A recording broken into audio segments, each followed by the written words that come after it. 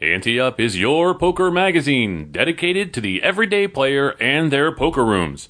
Pick up a free copy at your favorite poker room nationwide each month. But Ante Up is much more than a magazine. Visit AnteUpMagazine.com daily for breaking news, and each week download our award-winning PokerCast. Join us on our action-packed poker cruises to exotic destinations. Ante Up, it's your poker magazine.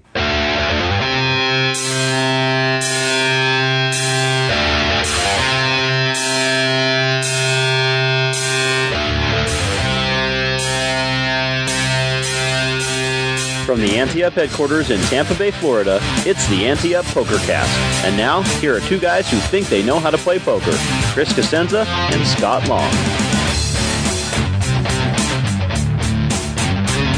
It's June 10th, 2016. You're listening to the best PokerCast on the interwebs. I'm Chris Cosenza. And I'm Scott Long, and do you hear that, Chris? I do hear it. It's the sounds of the Ante Up summer break. I do hear it. It sounds fantastic. It would be super peaceful as it should be, but every kid in the neighborhood is running around yapping and jumping in the pool all day. And I have that in my own house right now, actually. So, as soon as I get off the show, they're pulling me into the pool, so... don't worry, we're not doing the best of shows this summer like we have in the past, but we are technically on break until our next issue comes out in a while, so... I'm going to be probably just sitting around the house. Maybe binge watching Game of Thrones, I think. That's my... I'll be traveling. So we'll have to figure out something for the shows, because I'm missing like 9 days in 2 weeks, so... okay. We'll have to figure something out. He was asking me about that last night. I'm like, he hasn't told me he was going anywhere, so... Yeah. I'm not communication we got going here. Just going to Connecticut, so like I always do. But, I'll be gone for a while, so we're going to have to do either 2 shows next week and put one up early for you guys, or put one up really late. Yes, and of course people will be upset no matter what we do. Yeah, so. No matter what we do. They're like, what are you doing too early? I don't have time to listen to this. Super liberating, though. Just like my marriage. I know I'm going to get in trouble for everything anyhow, so I just do what the heck I want. That's right. Super liberating. Oh, man.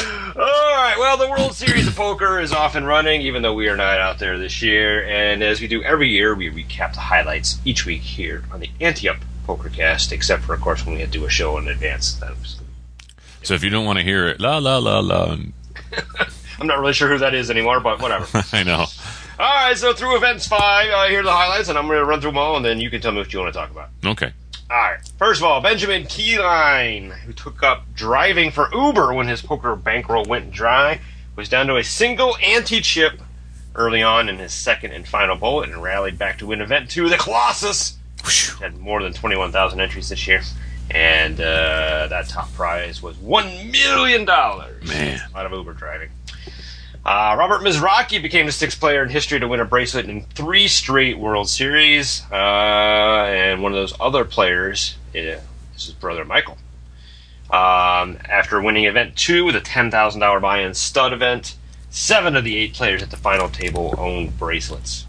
And that was one of the events you wanted to play, right? Yes, it was. Yeah. Oh, no, stud 8. Stud 8, yeah. That was half of one of the events you wanted. Yeah, half of them. Event number 4, which is the debut of the Top Up Turbo, attracted just 667 entries. And I love when we say just. Yeah. 667. Yeah. In terms of the World Series, it's just. And some players said it was because of confusion over how the tournament was structured. Players had the option of doubling their stack in a $55 online or live satellite, or paying $1,000 to double it. 334 players satellited into the double stack, while 81 paid for it, and the rest said, forget it, I just need one stack. Mm-hmm. And then finally, Lawrenceburg won Event 5, the Dealer's Choice. This was one of the events that I was going to play, right, in our dream scenario. Yep. And he won it by using a strategy of not calling his best games when he was a dealer, but calling the games that he thought were weaknesses of his opponents. Ended up being 19 games called in this. Wow. He said he played all 19 at some point. Wow. Lawrenceburg, I think I grew up there when I was a kid. That's right. It's like a... It's like a town. Indiana? Indiana, is that? Yeah. That's Indiana. You're the great endorsement contract. That's right. We're the patch. And well, what I want to talk about is how I love how the poker world comes up and makes its own words. I love 334 players satellited. It's not even a word But we make it into a word. I misspelled it, or or Google Docs just that's not a rule. Yeah, it's just not a word. And then a final tabled. A final tabled. I love when we do that stuff. It's like, no, he made the final table. Just because you're so lazy, you want to make it 2 words. Not you, people saying it. I mean. But the thing I like most is Mizrachi and the chip up, the anti-chip guy. That's like chipping a chair. Yeah, literally a chip and chair. It's just crazy. That level was $500 antes with blinds of 1,500 and 3,000, and he had one 500 unit chip. That's insane. And then Mizrachi, of course. It's funny that his brother was the one who won him in 3 consecutive years. Won for the longest time. He didn't win a bracelet, and everyone was like, "When's he ever going to win one?" And then boom, boom, boom. He wins right in a row, 3 in a row. And now his brother's done it. That's some talented brothers there, man. Oh, absolutely. Yeah, unbelievable. Very, very, very talented. Now, of course, this event only had 89 days. Right, I was going to say $10,000 stud ball. Also have to consider that, not to take anything away. Now, of course, it was probably 89 the greatest quality. Greatest stud balls in the world. Versus 21,000 dreamers. That's right. But yeah, there is probably an argument to be had for it's easier to win bracelets in smaller events. But still, taking nothing away from that, it's an amazing accomplishment. That's just and crazy. The fact that 2 of them in the same family have done it. It's amazing. Really remarkable. The top-up turbo thing, that's pretty funny. I think I completely forgot about the top-up turbo. Did we even talk about it in our previous show? I think we kind of briefly mentioned it. I don't think we went into the detail here, and I don't think I really understood the detail. So, I mean, I guess, guilty here as being one of the people that didn't really understand it that much. But hey, you got to experiment. The great thing in business is, if you're not failing, you're not trying enough. So. Yeah. And I don't know if you can call this a failure or not, but so I give him credit for trying it. But it is an interesting thing, though, where obviously they're trying to do it to encourage people to play these satellites, both on WSOP.com and then actually in the at the Rio. And certainly made it more attractive to play one of those than to peel off an extra 1,000. So the most interesting people in this tournament, I think, are the 81 people who pulled off 1,000. Yeah, I was just thinking that. Is that's that crazy. really? Your time. I know there's a time versus return on investment argument to be made here, but I would think you could play how many satellites would you have to play before you got to 1,000? I know. $55, right? I know. It's unconscionable. I can't even imagine any decent poker player not being able to satellite in for that double stack for less than $1,000. I know, it's like 16. If they had the time to do it. 16 chances at it. If they had 16 of them, but it's like 10 of them would be $550, so 20 be it's 1,100. So you're looking at about 16 chances at that. Or so to try to get that instead of just paying $1,000. Maybe you tried a few times and didn't get in, and then you thought too late, and the event came up, and you're like, God damn, but still, jeez, $1,000 just to double your stack.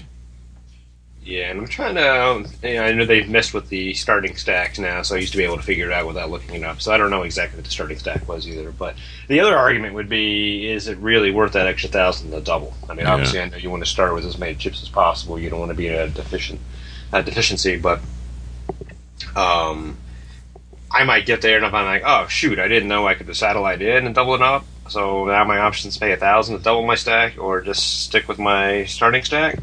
I'm going to stick with my starting stack. Yeah. But then again, I'm a short stack ninja, so. And then this Lawrenceburg guy, it's a brilliant move. But the only thing that I found interesting about his move is that you would have to see them play the game and decipher who is terrible at it. Right. To then call it again the next time it comes around, or when it comes to your turn to call, and there's 19 games to choose from. Clearly you'll know if somebody's bad at stud, they're going to be bad at stud 8 and Raz and everything else, whatever, I guess. Right. But it's a great strategy. So he must have, employed it later on. It's not like he started out saying, I'd imagine that this is one of those tournaments where your success at it comes more towards the later stages. In the early stages, you got people just playing all kinds of stuff, right? So once it thins out a little bit, now you've got that bank of knowledge from those people, and now you can actually really use that strategy. The other thing you mentioned, and it's very common sense too, I think, is knowing what type of games to call based on your chip stack. Oh, yeah. So when he was short stacked, you're never going to call a stud game and get antied out. Right. You're gonna play a no limit or pot limit game where you can shove your stack and double up and put some pressure on folks. Yeah. So a lot of interesting strategy, I think, involved in that.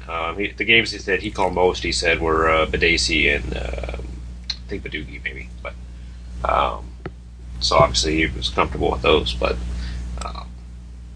And he did not like calling limit hold'em, which does not surprise me. But an interesting strategy, and I think we probably could spend a lot more time if we wanted to talking about the strategy in a game like that. But I think if you gave somebody a 5-minute strategy lesson, that's Lawrenceburg would be a pretty good one for them. Yeah, that's a real good idea. Very good.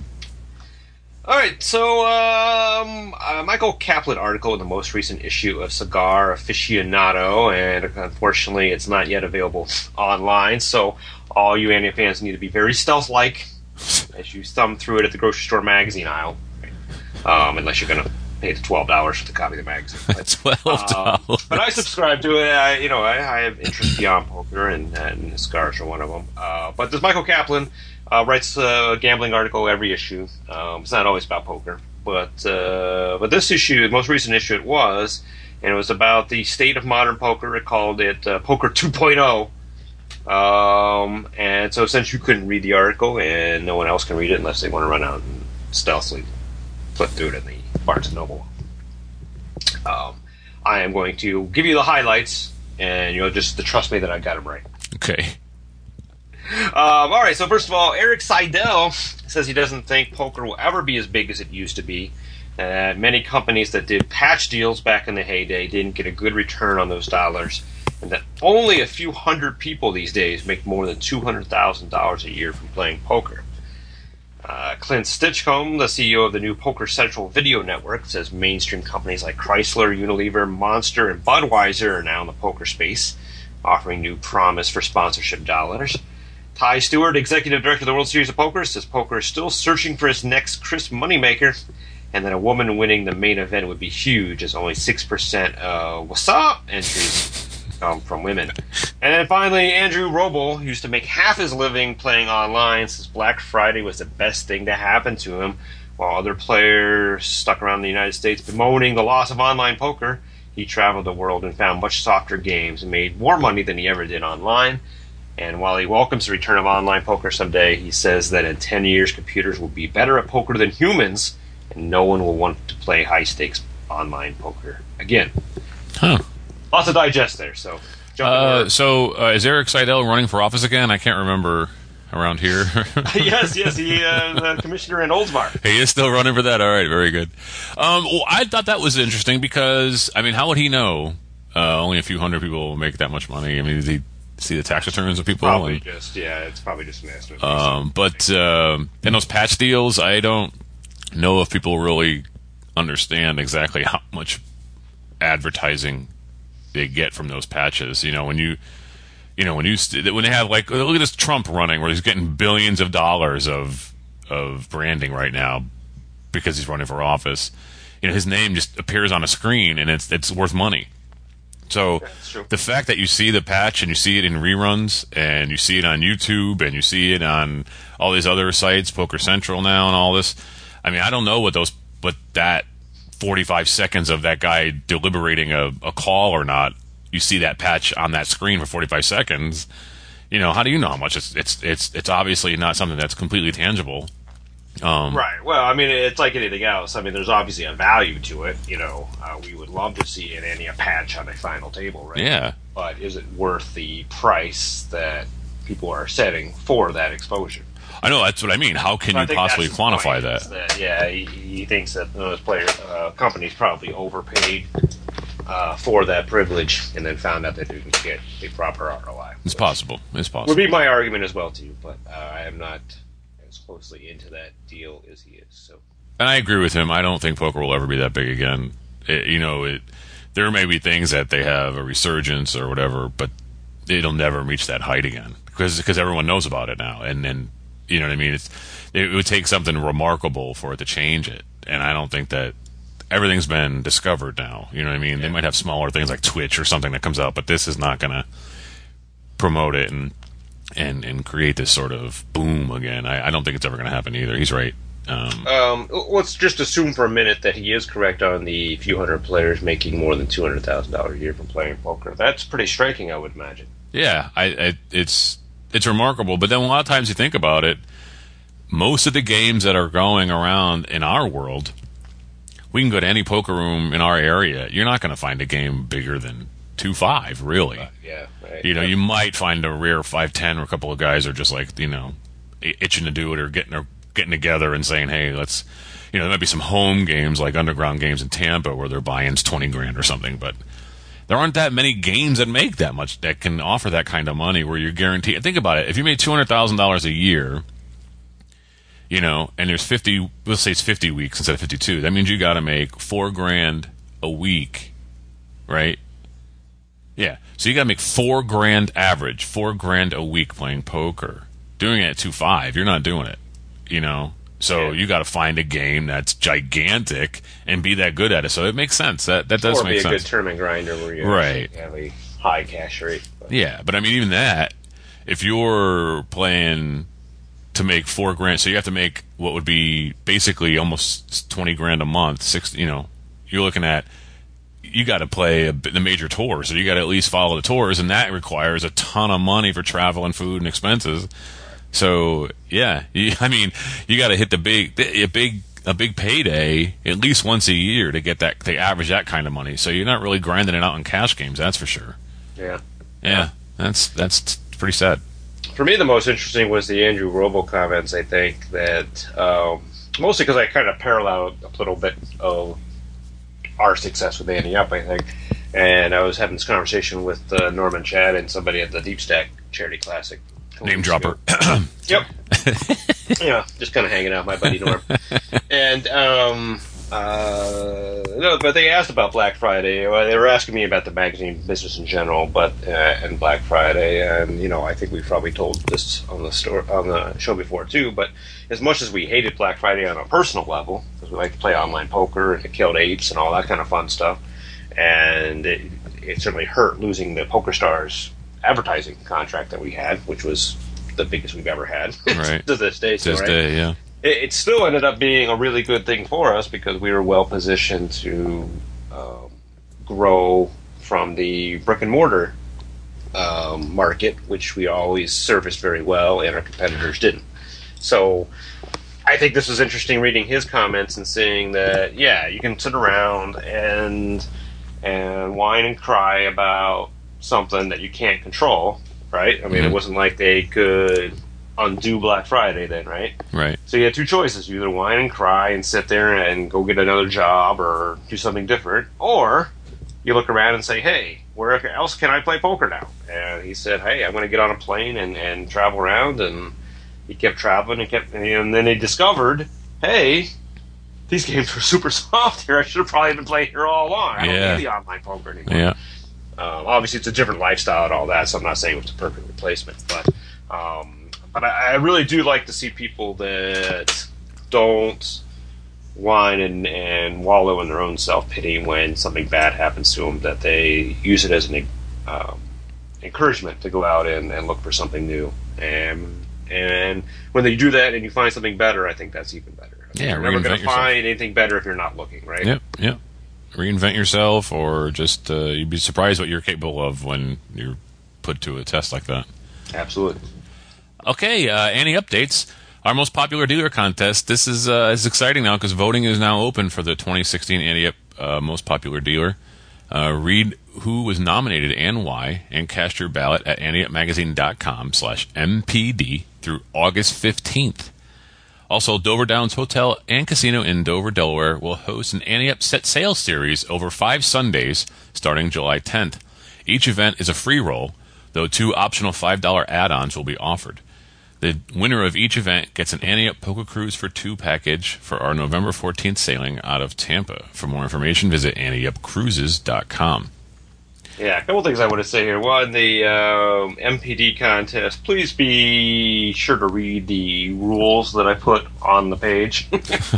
So if you have one of these very deficient iPhones, you need to allow cookies, so don't ignore that warning message if you want to vote, and some other things like that. But it's really exciting that we have more than 20 dealers competing this year. We're doing just a one vote, and already we're getting lots and lots of votes, so it's been very popular. So have fun with that.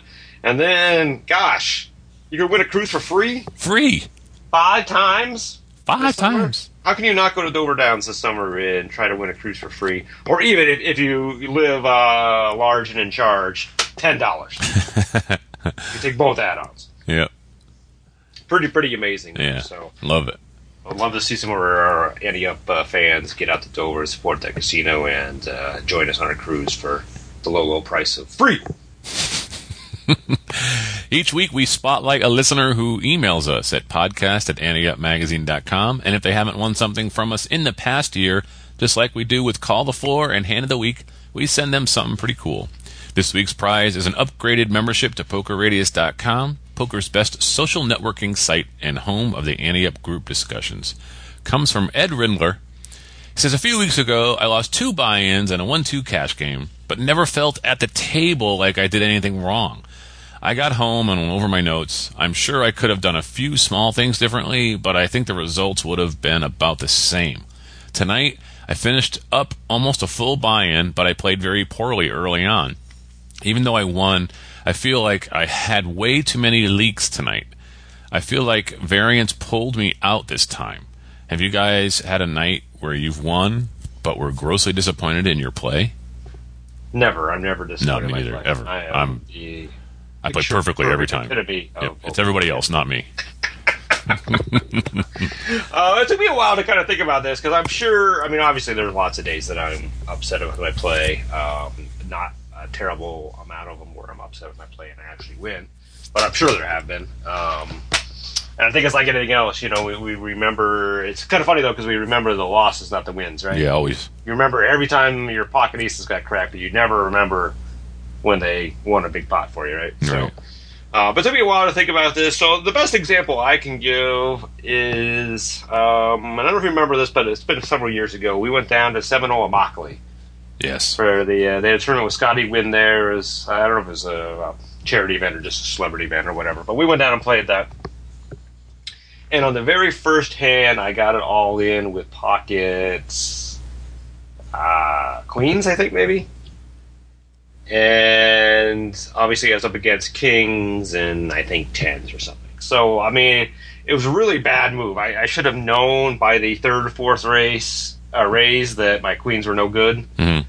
But I was too stupid to fold and got it in. And, of course, big to queen on the turn, tripled up on the very first hand, and then went on to make the final table. So I don't think the rest of the day I played poorly, but that was a really, really, really, really, really bad play that I got really, really, really, really, really lucky to recover from and went on. And I think I've always kind of felt a little bit guilty that I cashed in that tournament. I still remember that day, too, because I played with Scotty Wynn at his table for a while, and I made a decent showing, but not really good. I turned around and you're like, because I think you and I made the final 3 tables or something like that, and then and it was a pretty big tournament too. I mean, it was packed room. We went pretty far, and then I'm like, oh my, look at all those chips you got. And then I went and played cash, and I'm like, he'll be out pretty soon, right? I mean, he's got to be out soon. And I'm playing cash, and then I come back, and you're like chip leader at the table. I'm like, oh man, so I had to go play more cash. And I went back and played cash, and that was crazy because we were like, that's like a 3.5 hour ride home. Yeah. And we didn't get out of there till like 11 or something. It was late. That was a long day for us. But yeah, I remember that day. I don't know about it's true. It is variance because you're going to make mistakes and you're going to get rewarded sometimes. And then you're going to play terribly and not get rewarded. But, I do think a lot of it's variance. And one of the things that I find too, and Scott's backed me up on this before, is, oftentimes when you're playing and you've done your studying, you've done your reading, you've practiced, you've played a lot, you've run over things, and you're an educated player, and you find all these people are sucking out on you, and they're doing this, and Scott would always say it's because you're playing well, but they're not, and you're doing everything right, and they're doing everything wrong, which is why you remember, these people sucking out on you and playing poorly against you, because you're the one that's doing most of the right moves, and they're not, so it tends to stand out more for you when you're getting all these bad beats against you, and you're doing everything right, and you go home a loser. And at the same time, you don't notice it as often when you make a mistake, because you don't make that many mistakes anymore, because you might not be a great player, you might not be able to read people as well or be a professional level, but you tend to make fewer mistakes. So when you do make a mistake and you get rewarded for it, it stands out too, because you don't usually make those kind of boneheaded plays that often. So in his case, when he's saying, God, I lost 2 buy-ins and I felt like I played great, I can understand that, because you'll get it in with aces against someone with ace-king, and they'll hit an ace on the river, and you're like, I didn't do anything wrong. You know what I mean? Or whatever. Or not, you'll get a Broadway, on the river, and you'll be like, I didn't do anything wrong, Yeah.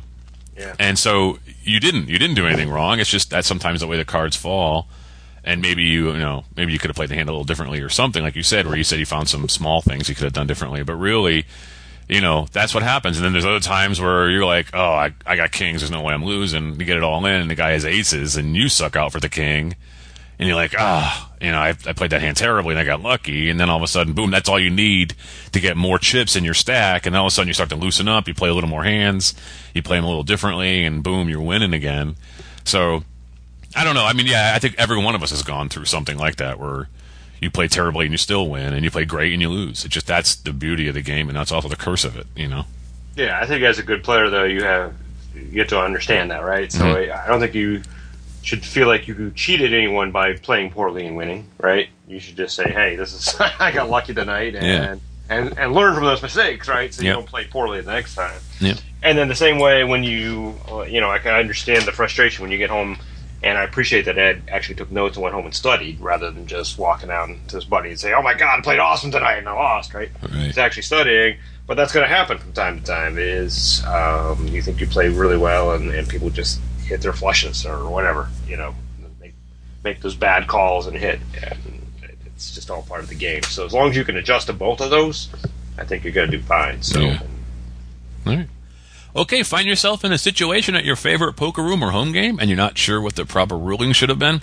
Email us at podcast@anteupmagazine.com. We'll have Hollywood Casino Toledo director of poker, Elliot Schechter, tell you how he would have ruled. This comes from Vic G, our good buddy. This guy plays a lot of poker. Yes, he does. This is kind of long, so sit back, and if you're in the car, pull over. We're in a 1-2 no limit hold'em game at a Florida card room. After some pre-flop raising and re-raising, it's heads up to the flop with a sizable pot. The dealer puts out a flop, player 1 bets, then calls a raise by player 2. The dealer burns a card, but in doing so notices that this is the only burn card. He'd forgotten to burn a card before putting out the flop. He calls the floor. The dealer explains that he'd forgotten to burn the card pre-flop. The floor instructs the dealer to wash the 3 flop cards and the 1 burn card, stating that these would have been the original 4 cards. 1 card is set aside as the correct pre-flop burn card. The other 3 cards become the correct flop. He instructs the dealer to burn and put out the turn as normal. The floor did this very quickly, and those paying attention had no time to protest. The new flop contained the previously unseen burn card. The dealer now burns and puts out the turn card. Player 1 then moves all in. Player 2 is somewhat stunned and is just staring at the new flop, obviously disappointed, and after a while of silence, folds his hand. It's at that point that I tell him that if he was not satisfied with the floor's ruling, that he should have called the floor back to the table before mucking his hand. I think several parties were at fault here.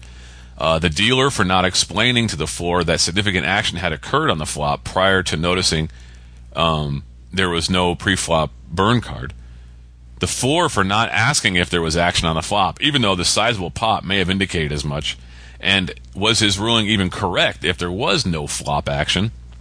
Player 2 for not questioning the ruling prior to folding his hand. And everyone else at the table for not speaking up, though because it all happened so quickly, I had only noticed the error after player 1 moved all in and did not think it proper to point out the error after action was on player 2. Should I have said something then?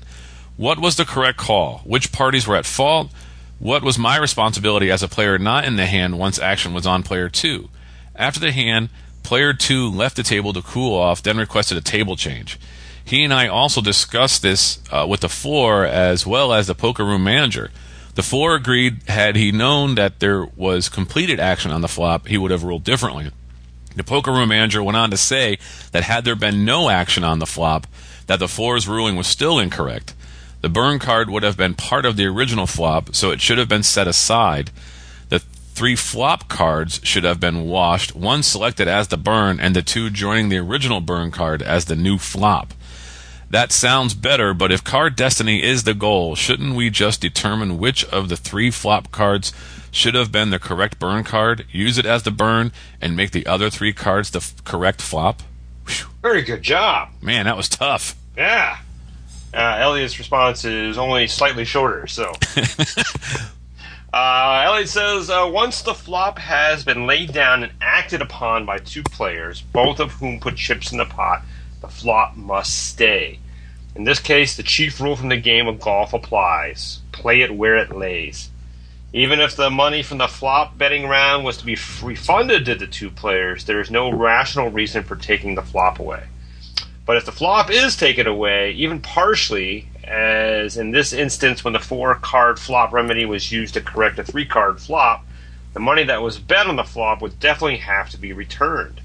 If any or all the cards dealt to the players would never be replaced after the initial betting round is over, why would community cards get replaced after the second betting round? These community cards belong to the players just as much as each player's whole cards. In this spot, if there was no flop betting and if the flop was not dealt prematurely, the first flop card on the dealer's left would be the burn card if the dealer was right-handed and the standard stack 3 cards and spread the flop left to right procedure was being used. The next card off the deck would then be the 3rd card of the flop. The only way to verify the lack of a burn by the dealer is to both count the muck and have surveillance review the placement of the flop. Otherwise, it is possible that the burn may have inadvertently been swept into the muck, rendering any decision completely unnecessary. The floor person applied a very poor solution to this situation because of the incomplete information he received. The chief mistake was the floor person not being informed that the flop betting round had been completed prior to the decision. This piece of information almost definitely would have prevented the flop from being reconstituted. The dealer and all the players share responsibility for this. If the floor person is in the process of making a decision based upon poor or incomplete information, everyone needs to speak up, especially the players with bets in the pot. Yeah, once that flop is out and significant action has occurred and been completed, there's no way you pull that flop back. And if for some reason you think you need to pull that flop back, you got to give them back their money. They bet that flop. You can't now make that money stand with a different flop and a different card. What if it comes ace high and the guy bet his ace? Now the ace is the burn. You're making him keep that money out there? What if they were all in? You know, I mean, and the fact that the guy walked up to the table and didn't see that there was a bunch of money in the middle for the pot, and that how could he not know? Well, there's so many things that agitated me about this. I mean, once I'm reading this, I mean, sometimes I always, when I read these call floors, when I get the email, I respond and say, hey, here's what I would do, but obviously I'm sitting on to Elliot, right? Because I like to try to figure this out on my own, right, in case I ever need to, right? And a lot of times it's really complicated, which is why I give so much respect to floors for having to deal with this on a daily basis, right? But sometimes I'm just like, are you kidding me? And this was an are you kidding me? I mean, I don't understand how the floor could have shown up and not asked whether there was action. I mean, I guess it's possible that when someone says, hey, I didn't burn the flop and now we're on the turn, and then maybe in your mind you're thinking, okay, well, there wasn't any action, so let's... But it's really tough for me to understand that line of thinking. I would think, hey, so what was the action here? Because usually the good floors, when they come over, what happened and what was the action are the 2 questions that come right out of this, right? Yeah. Because it's really important in most of these floor decisions whether there was action and what kind of action there was as to what the result's going to be, particularly in this space. So the fact that they didn't, and the fact that none of the players spoke up, I'll give Vic a little bit of a pass here. I think it's always a little more difficult when you're not in the hand to feel like you need to interject yourself into the hand, even though you need to. But certainly, if I have money in that pot, and you're telling me you're going to take that flop away, I'm going to have a conversation with you before you take that flop away. Yeah.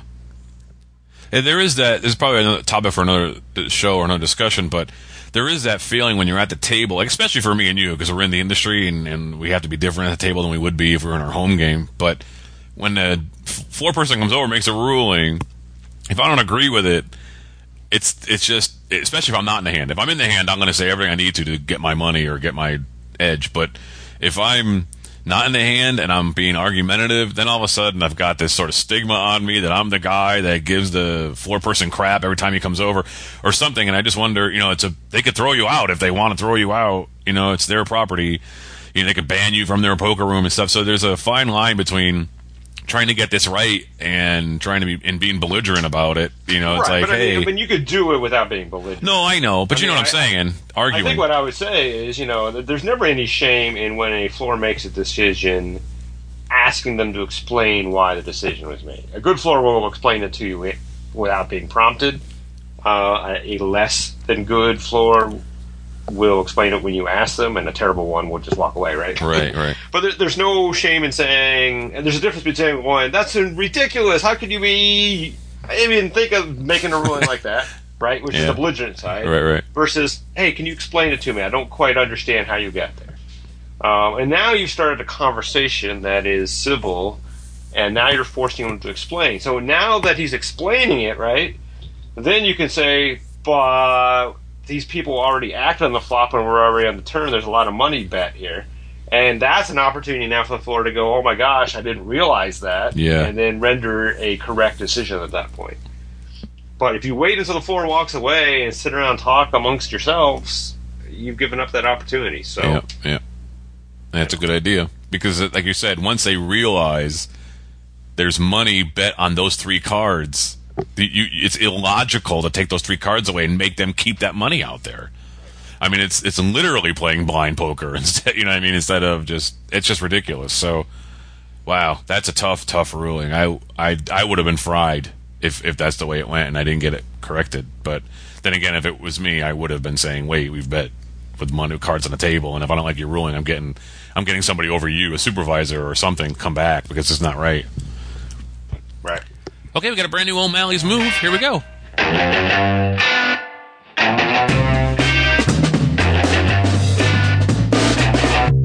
Hello, and welcome to another O'Malley's Move. I am Malcolm O'Malley.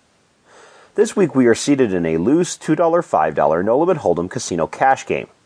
At this table, we've got lots of players wanting to see flops and very few raises pre-flop. We've bought in for $300 and currently sit with $450 after about 4 hours of play. We open the table and have only lost 2 of the originals. The action is 9-handed. The small blind posts, we post the big blind, and the action goes under the gun calls, +1 calls, MP and MP1 fold, hijack, cutoff, and button call. Small blind completes, and we are in the big blind with the 10 of diamonds, tray of diamonds. Yeah, not a super good hand, but we can check, so we do. The flop, however, is quite interesting. The king of diamonds, queen of spades, jack of diamonds comes down.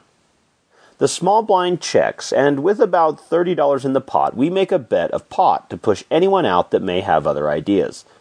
Everyone folds, save for the button, and we're now heads up. The turn is the 9 of diamonds. This is a very good card for us. It completes our flush, and even though we're out of position, I like where we stand with this one. We played a big blind special and got rewarded. Our opponent has been here since the opening of the table and appears to be a solid player, not often stepping out of line. He bought in for $300 and started this hand with about $400. The pot is at $90 and we lead for $60.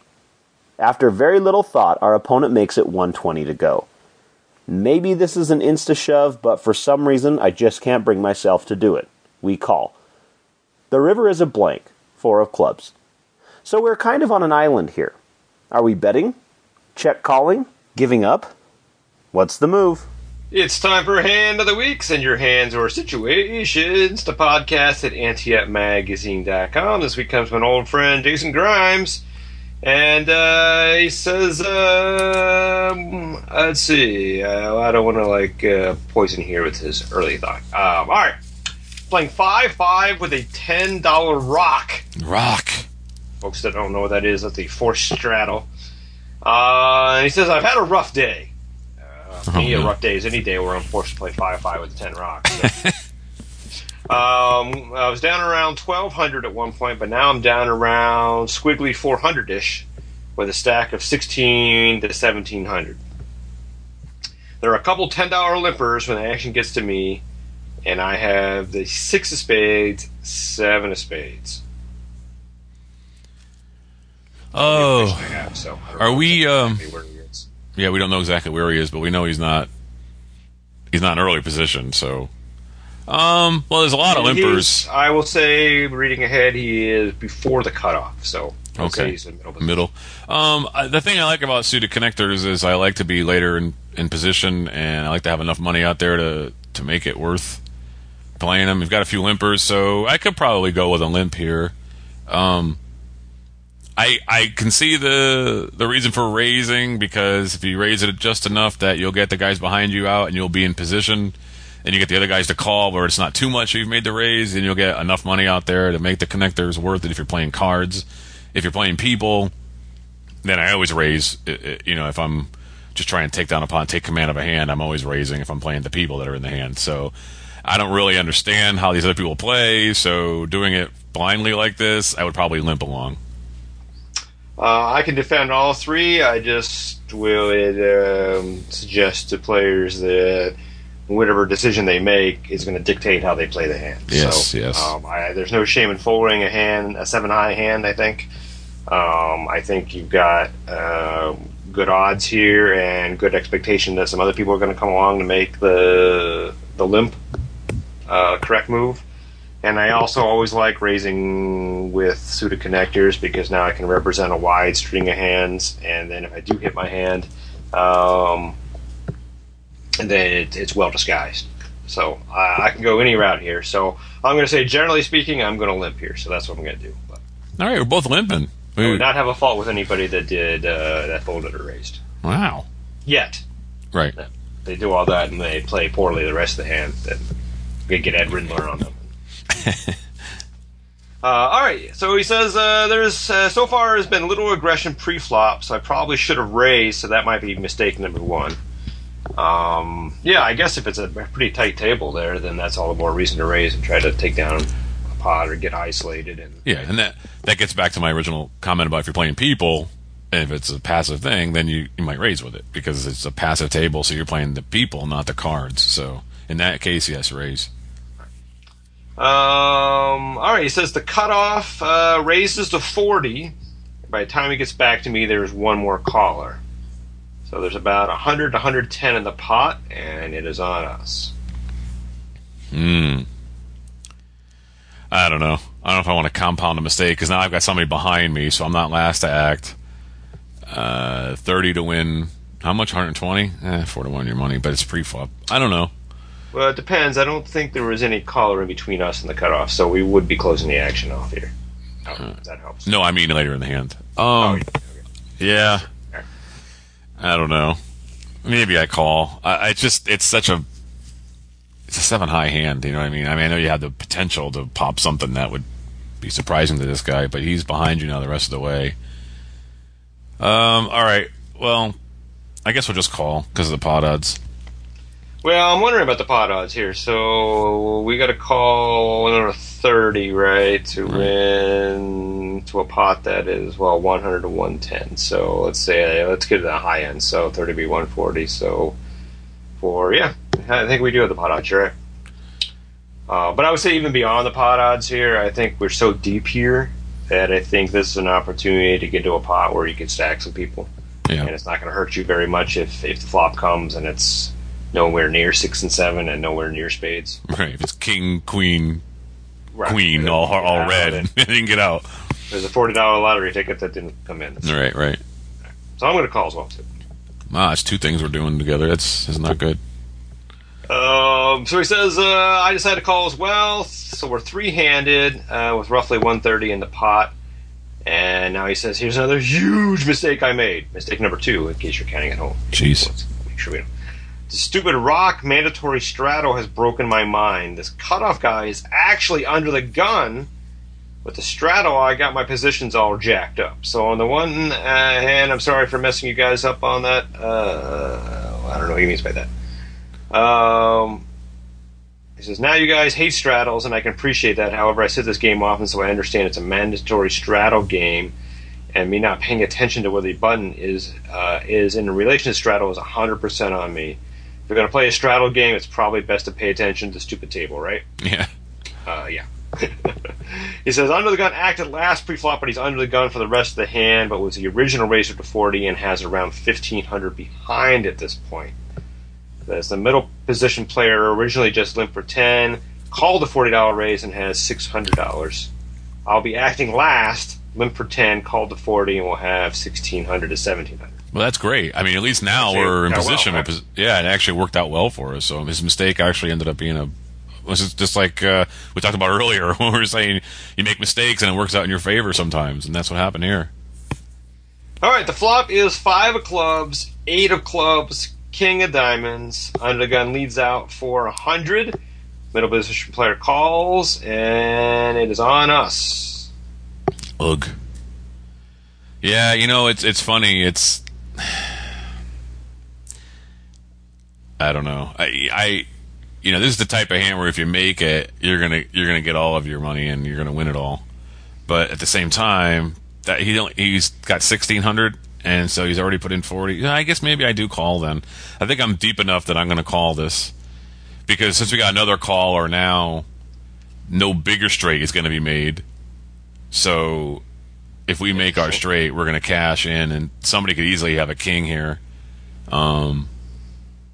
Even more. Somebody could even have an overpair and think they're good, and they think you have the king, so they're going to get in with you, and you're going to have the straight, and they're going to be drawing dead on you. So, I think I definitely call because if there's 130 in the pot array, now there's 330. I have to call 100 to win 330. I got 3 to 1 on my money, and I've got open-ended straight draw twice. There's no flush draw possibility or runner for that, but you could even if you somehow get it in on with this guy, you can even make some sort of runner hand too that. 2 pair or something. So you never know. But I think the amount of money that you're getting on this, I think it's worth the call here. Yeah, what's going through my head, and it's I know I'm complicating it because I know our cards and I know the board, and I don't think anybody else might be thinking necessarily this. But what I'm worried about is calling here, hitting my hand, and not getting any action because people thinking, well, he hit the straight.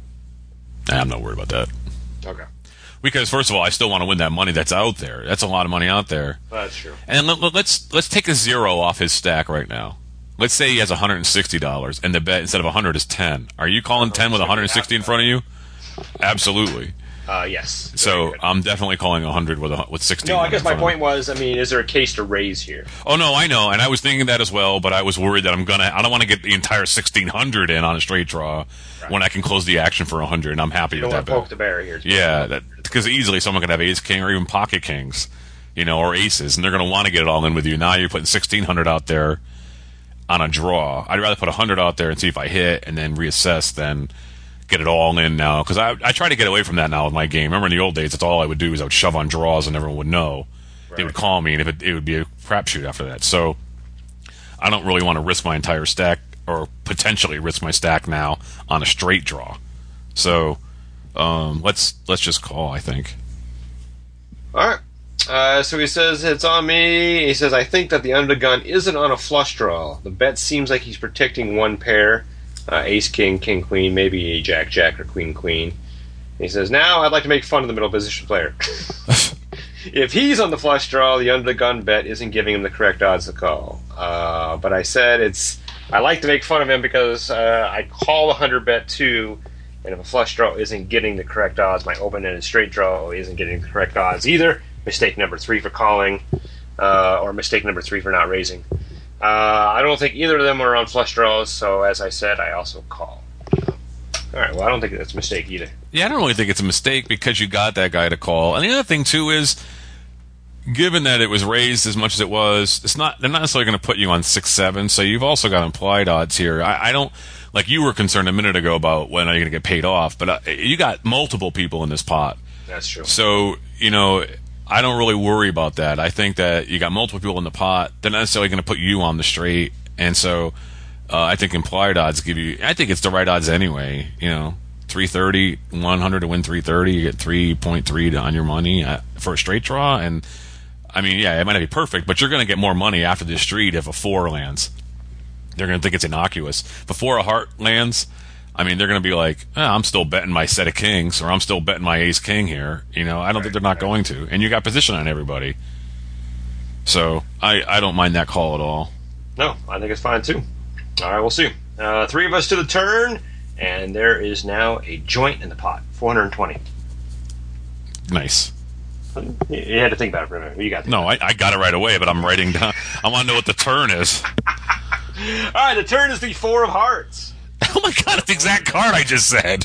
I don't have these hands of the week in front of me, people, by the way. I don't get them. They send them right to Scott, so that's hilarious.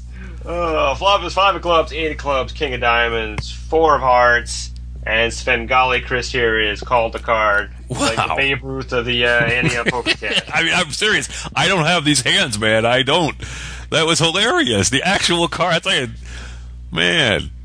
Now he says, if I was going to get lucky, I feel the 4 is the best card. If a 9 rolls off, that seems more of a visible straight card than the 4. Could be wrong there, too. Under the gun bets again, this time for 300, and the player in the middle folds. Well, now I'm happy to get a raise in, because I think if I raise, I'm not too sad if he folds, to be honest with you. I mean, there's a lot of money in this pot. A lot of danger, too. I mean, I wouldn't necessarily put him on a flush draw, but it's possible. It's possible. So I don't want to give him another shot at getting there. The board pairs. Paying for it, right? Yeah, if the board pairs, then what do you do? So Right. I wouldn't mind getting it all in now. I've got the straight. I got the absolute nuts. It's disguised, so if he has ace king, he might still call. If he has aces, he might call. If he has an overpair, if he has a set, he might call. So if he has a flush draw, he might even call because he's got so much invested. I don't know how much this guy has left. I think raising here now is fine. I see the undergun at about 1,500. Looks like. Okay, so if you bet 3 and then 4 and then 4, he has 440 involved. Essentially about the same as what we have. Yeah. Or a little bit more. A little bit. So after that bet, he's got 440 or so invested. So he's got about 900 left. And you make it, if he bets 300 and you make it 900, he can't fold. Right. So you might as well just shove anyway. Because I'm not going to fold on this river. Even if it looks scary, I can't fold. So let's get some more money in. Yeah, I think that's what we have to do. And it's funny when you're going to go back to when he says, I feel the 4 is the best card. I like his logic in that. But the problem with the 4, I think, is now, if you're a good player, you're looking at the 4, like, why is he coming alive now with a 4? And then if you study the board, then you have to start thinking about the 6 and 7, right? Because the 4 doesn't make sense as a kicker for anything, right? It's not like you're playing King 4 here. Right. The only thing I can think of to combat that way of thinking is that you had a set on the flop, and now you're coming alive. Yeah, that's true too. But that's the only thing. Probably just as dangerous though, because unless he has. That's what you're hoping kings. for. Yeah, you're hoping Right, has a set of kings or eights. Yeah. Right. I mean, it's not changing anything. It was just kind of an observation. Right. That it's it's perfect for making our hand as strong as it possibly is. Right. Not be as perfect as getting as much money out of his hand as we like. So. Not that the 9 would have really changed that too much, I don't think. Right, because you have to look at the board again and say, why a 9? And then you'd see 6, 7. 4 is a little weaker. I think, Yeah. than that. So, all right. Our hero says, since the middle position player folds, I stopped thinking about what kind of hands he might have had. Actually, at this point, I don't think about anything other than Yahtzee, which has to be a mistake number 4 or 5. What's he doing now? I wish I could say I was thinking, what's he got? But nope. Looking back, I should have maybe put him on a set here. Anyways, I just call. Yeah. See, now when the board pairs, which when he's talking about that set, he's pretty much telling us exactly what's going to happen here. I don't. Yeah, but I mean the fact that he's probably not going to fold anyway. But I still think you got to get it all in here and then give him something to think about. Give him the option to fold. Yeah. And I mean, obviously, if he's got a hand that we're going to ultimately win the river than we want him to call. But I like to take a little bit of that chance out and give him the opportunity to fold here by shoving. Yeah. And not have to worry about it, right? I always forget who says it, but there was a line in the book, one of the poker books or something, but they said that the real money is made on the turn, and at this point, I want to make some money on this hand too. I don't want to give up the nuts and be second thinking about it on the river. So let's just get it in. Yep. All right, 2 of the river, 1,020 in the pot. River is the 6 of diamonds. So our final board: 5 of clubs, 8 of clubs, king of diamonds, 4 of hearts, 6 of diamonds. So, I mean, we're not really afraid of a 7-9, are we? I wouldn't think we are. But our hero says that card sucks. Why? Of course, if we're at the Times, we'd have to say that card S --. So, is it because he thinks because now there's a 4-card straight out there and he thinks our 7 is going to be obvious to the guy and he's not going to get any more money out of him? Or because he thinks 7-9 is possible? Because if 7-9 is possible, this guy's not going to bet 300 with 7-9 on that turn. I think so. So I don't care about that 6. Well, let's see why he says so. Oh, I'm sorry. I didn't realize. No, it's fine. It was good to have that discussion, right? But it's also good to make fun of you. So, he says, that card sucks. It's not that I think he has 7-9, and now my second nut hand is beat. I think that 6 puts the 4 to the straight on the board, so I'm not getting another dime out of him. I suppose if he has a set, I'm lucky, and the board didn't pair on the end. Yeah. Anyway, he checks. Oh, okay. Well, I mean, I'd bet like 300 like he did or something, or 150 or something. I don't know. Just something. So I got to come up with a number that I think he'll call. I'm hoping that he has ace king or a set of kings and, can't fold for another 150 or something. But, it seems fishy if you bet that amount, but it also might seem like you're trying to steal it. So I would come up with that number in my head, whatever that would be, maybe 175 or something. I don't know. Yeah. So he says, I immediately tossed out a large chunk of black $100 chips. My last bet is 1,100. He says, my move is slight frustration, slight plan. I think I've heard that bluffs come out faster than considered value bets. And as I said, I don't think I'm getting any call, even if I bet $10. So the times I get a call versus all the million times I get a river fold, I want the 1 or 2 calls to be an insane amount. Betting pot on the river gets me to that math. As many times as I forgot to think about my opponent and plan out a decent strategy, I do think this last move on my part was decently considered. I think it was a good discussion. We talk about this a lot, that when people overbet on the end, it comes off for a first level thinking player as a bluff. Right? Yeah. Or bet so much that you can't possibly call. When really, if you're playing against a player that thinks that way, it's a beautiful bet because now you're going to get them to call way more chips than they normally would, because now they think that you're bluffing and that they can win that whole pot. Yep. I don't necessarily think it's a bad thing. And he's right. If the guy is looking at this, I thought, oh my god, a 7 makes sense. If you think, if you are that player, right, and you're looking back at this hand, now the 7 does make a lot more sense, doesn't it? Well, let me ask you this. If you were in this hand and you're the guy, you're the villain here, right? Does that 6 really scare you? Because if the guy has a 7 in his hand, what card does he have that goes with that 7 that he would stick around for all of this? A pair of 7s with 2 overs? I think the 7-8 makes sense at that point, because you look at the flop and now he's open-ended, right? Or no, but he doesn't get to the river. That 7 makes no sense at all in his hand, unless it's king 7. I maybe. said on the flop it was open-ended. He had 6 7s, so the flop was 5. No, not us. I'm saying that the villain. Like, in other words, that's what I'm saying. If I'm the villain, I'm looking back now and. All right, so like now the 6 is here now, so that means a 7 makes an easy straight, and you're asking me what kind of hand I could have with a 7 in it. No, what I'm saying is, why wouldn't he have recognized 6-7 on the turn? On the turn? Why does that 6 now make a 7 possible in your head, but it doesn't on the turn when you call 300 or whatever? When you know what I mean? That's a good point. It probably is a thought that should have been there on the turn. And so why now? All of a sudden now he's like, oh. I guess if you're asking me to come up with scenarios, the scenario would be that we don't always think of everything. Yeah. At the right time. I guess so. That after we make a move, then all of a sudden, oh my gosh. The 3 diamonds out there? Didn't see it. It's just weird. He doesn't see the 6-7 on the turn, but then when the 6 comes, then he sees a 6-7 in his head, and that's probably right.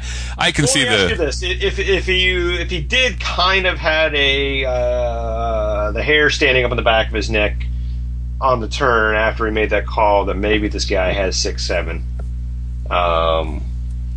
And now we come out and we bet 1,100 on the river. Does that now give us pause? Because why would we bet so much there, right? Again? Yeah, a couple of things would come into my head if I was against this now. I would say, is Jason floating me? Was he just waiting for the moment? Why didn't he raise on the turn if he had 6-7? Because I would have gotten it all in with him. But now on the river, now he's betting so much. Why didn't he raise me on the turn if he had the straight? Because he would have protected against the cards, the flush cards, and a different straight.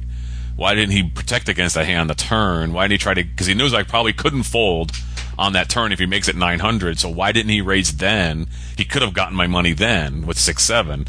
So why does he have 6-7 now? Yeah, 1,100 might be a good bet now. He might be thinking... Let me ask you this, too. Isn't this the way we've played the hand... and particularly this outsized bet on the river, consistent with the flush, a busted flush draw now? Yeah, it is a little bit. It is, yeah, because I guess you would call that. You might. I don't know if you'd call that 300 bet on the turn with one card to come for a flush. I don't know if you would do that. But there's probably enough doubt there to start thinking, or like, hey, maybe he was on a flush draw and he missed, and now he's just trying to steal the spot from me. Yeah. Oh, it's just so much, though. It's almost like if you're going to call 1,100, why wouldn't you put in a stop blocking bet or something on the end?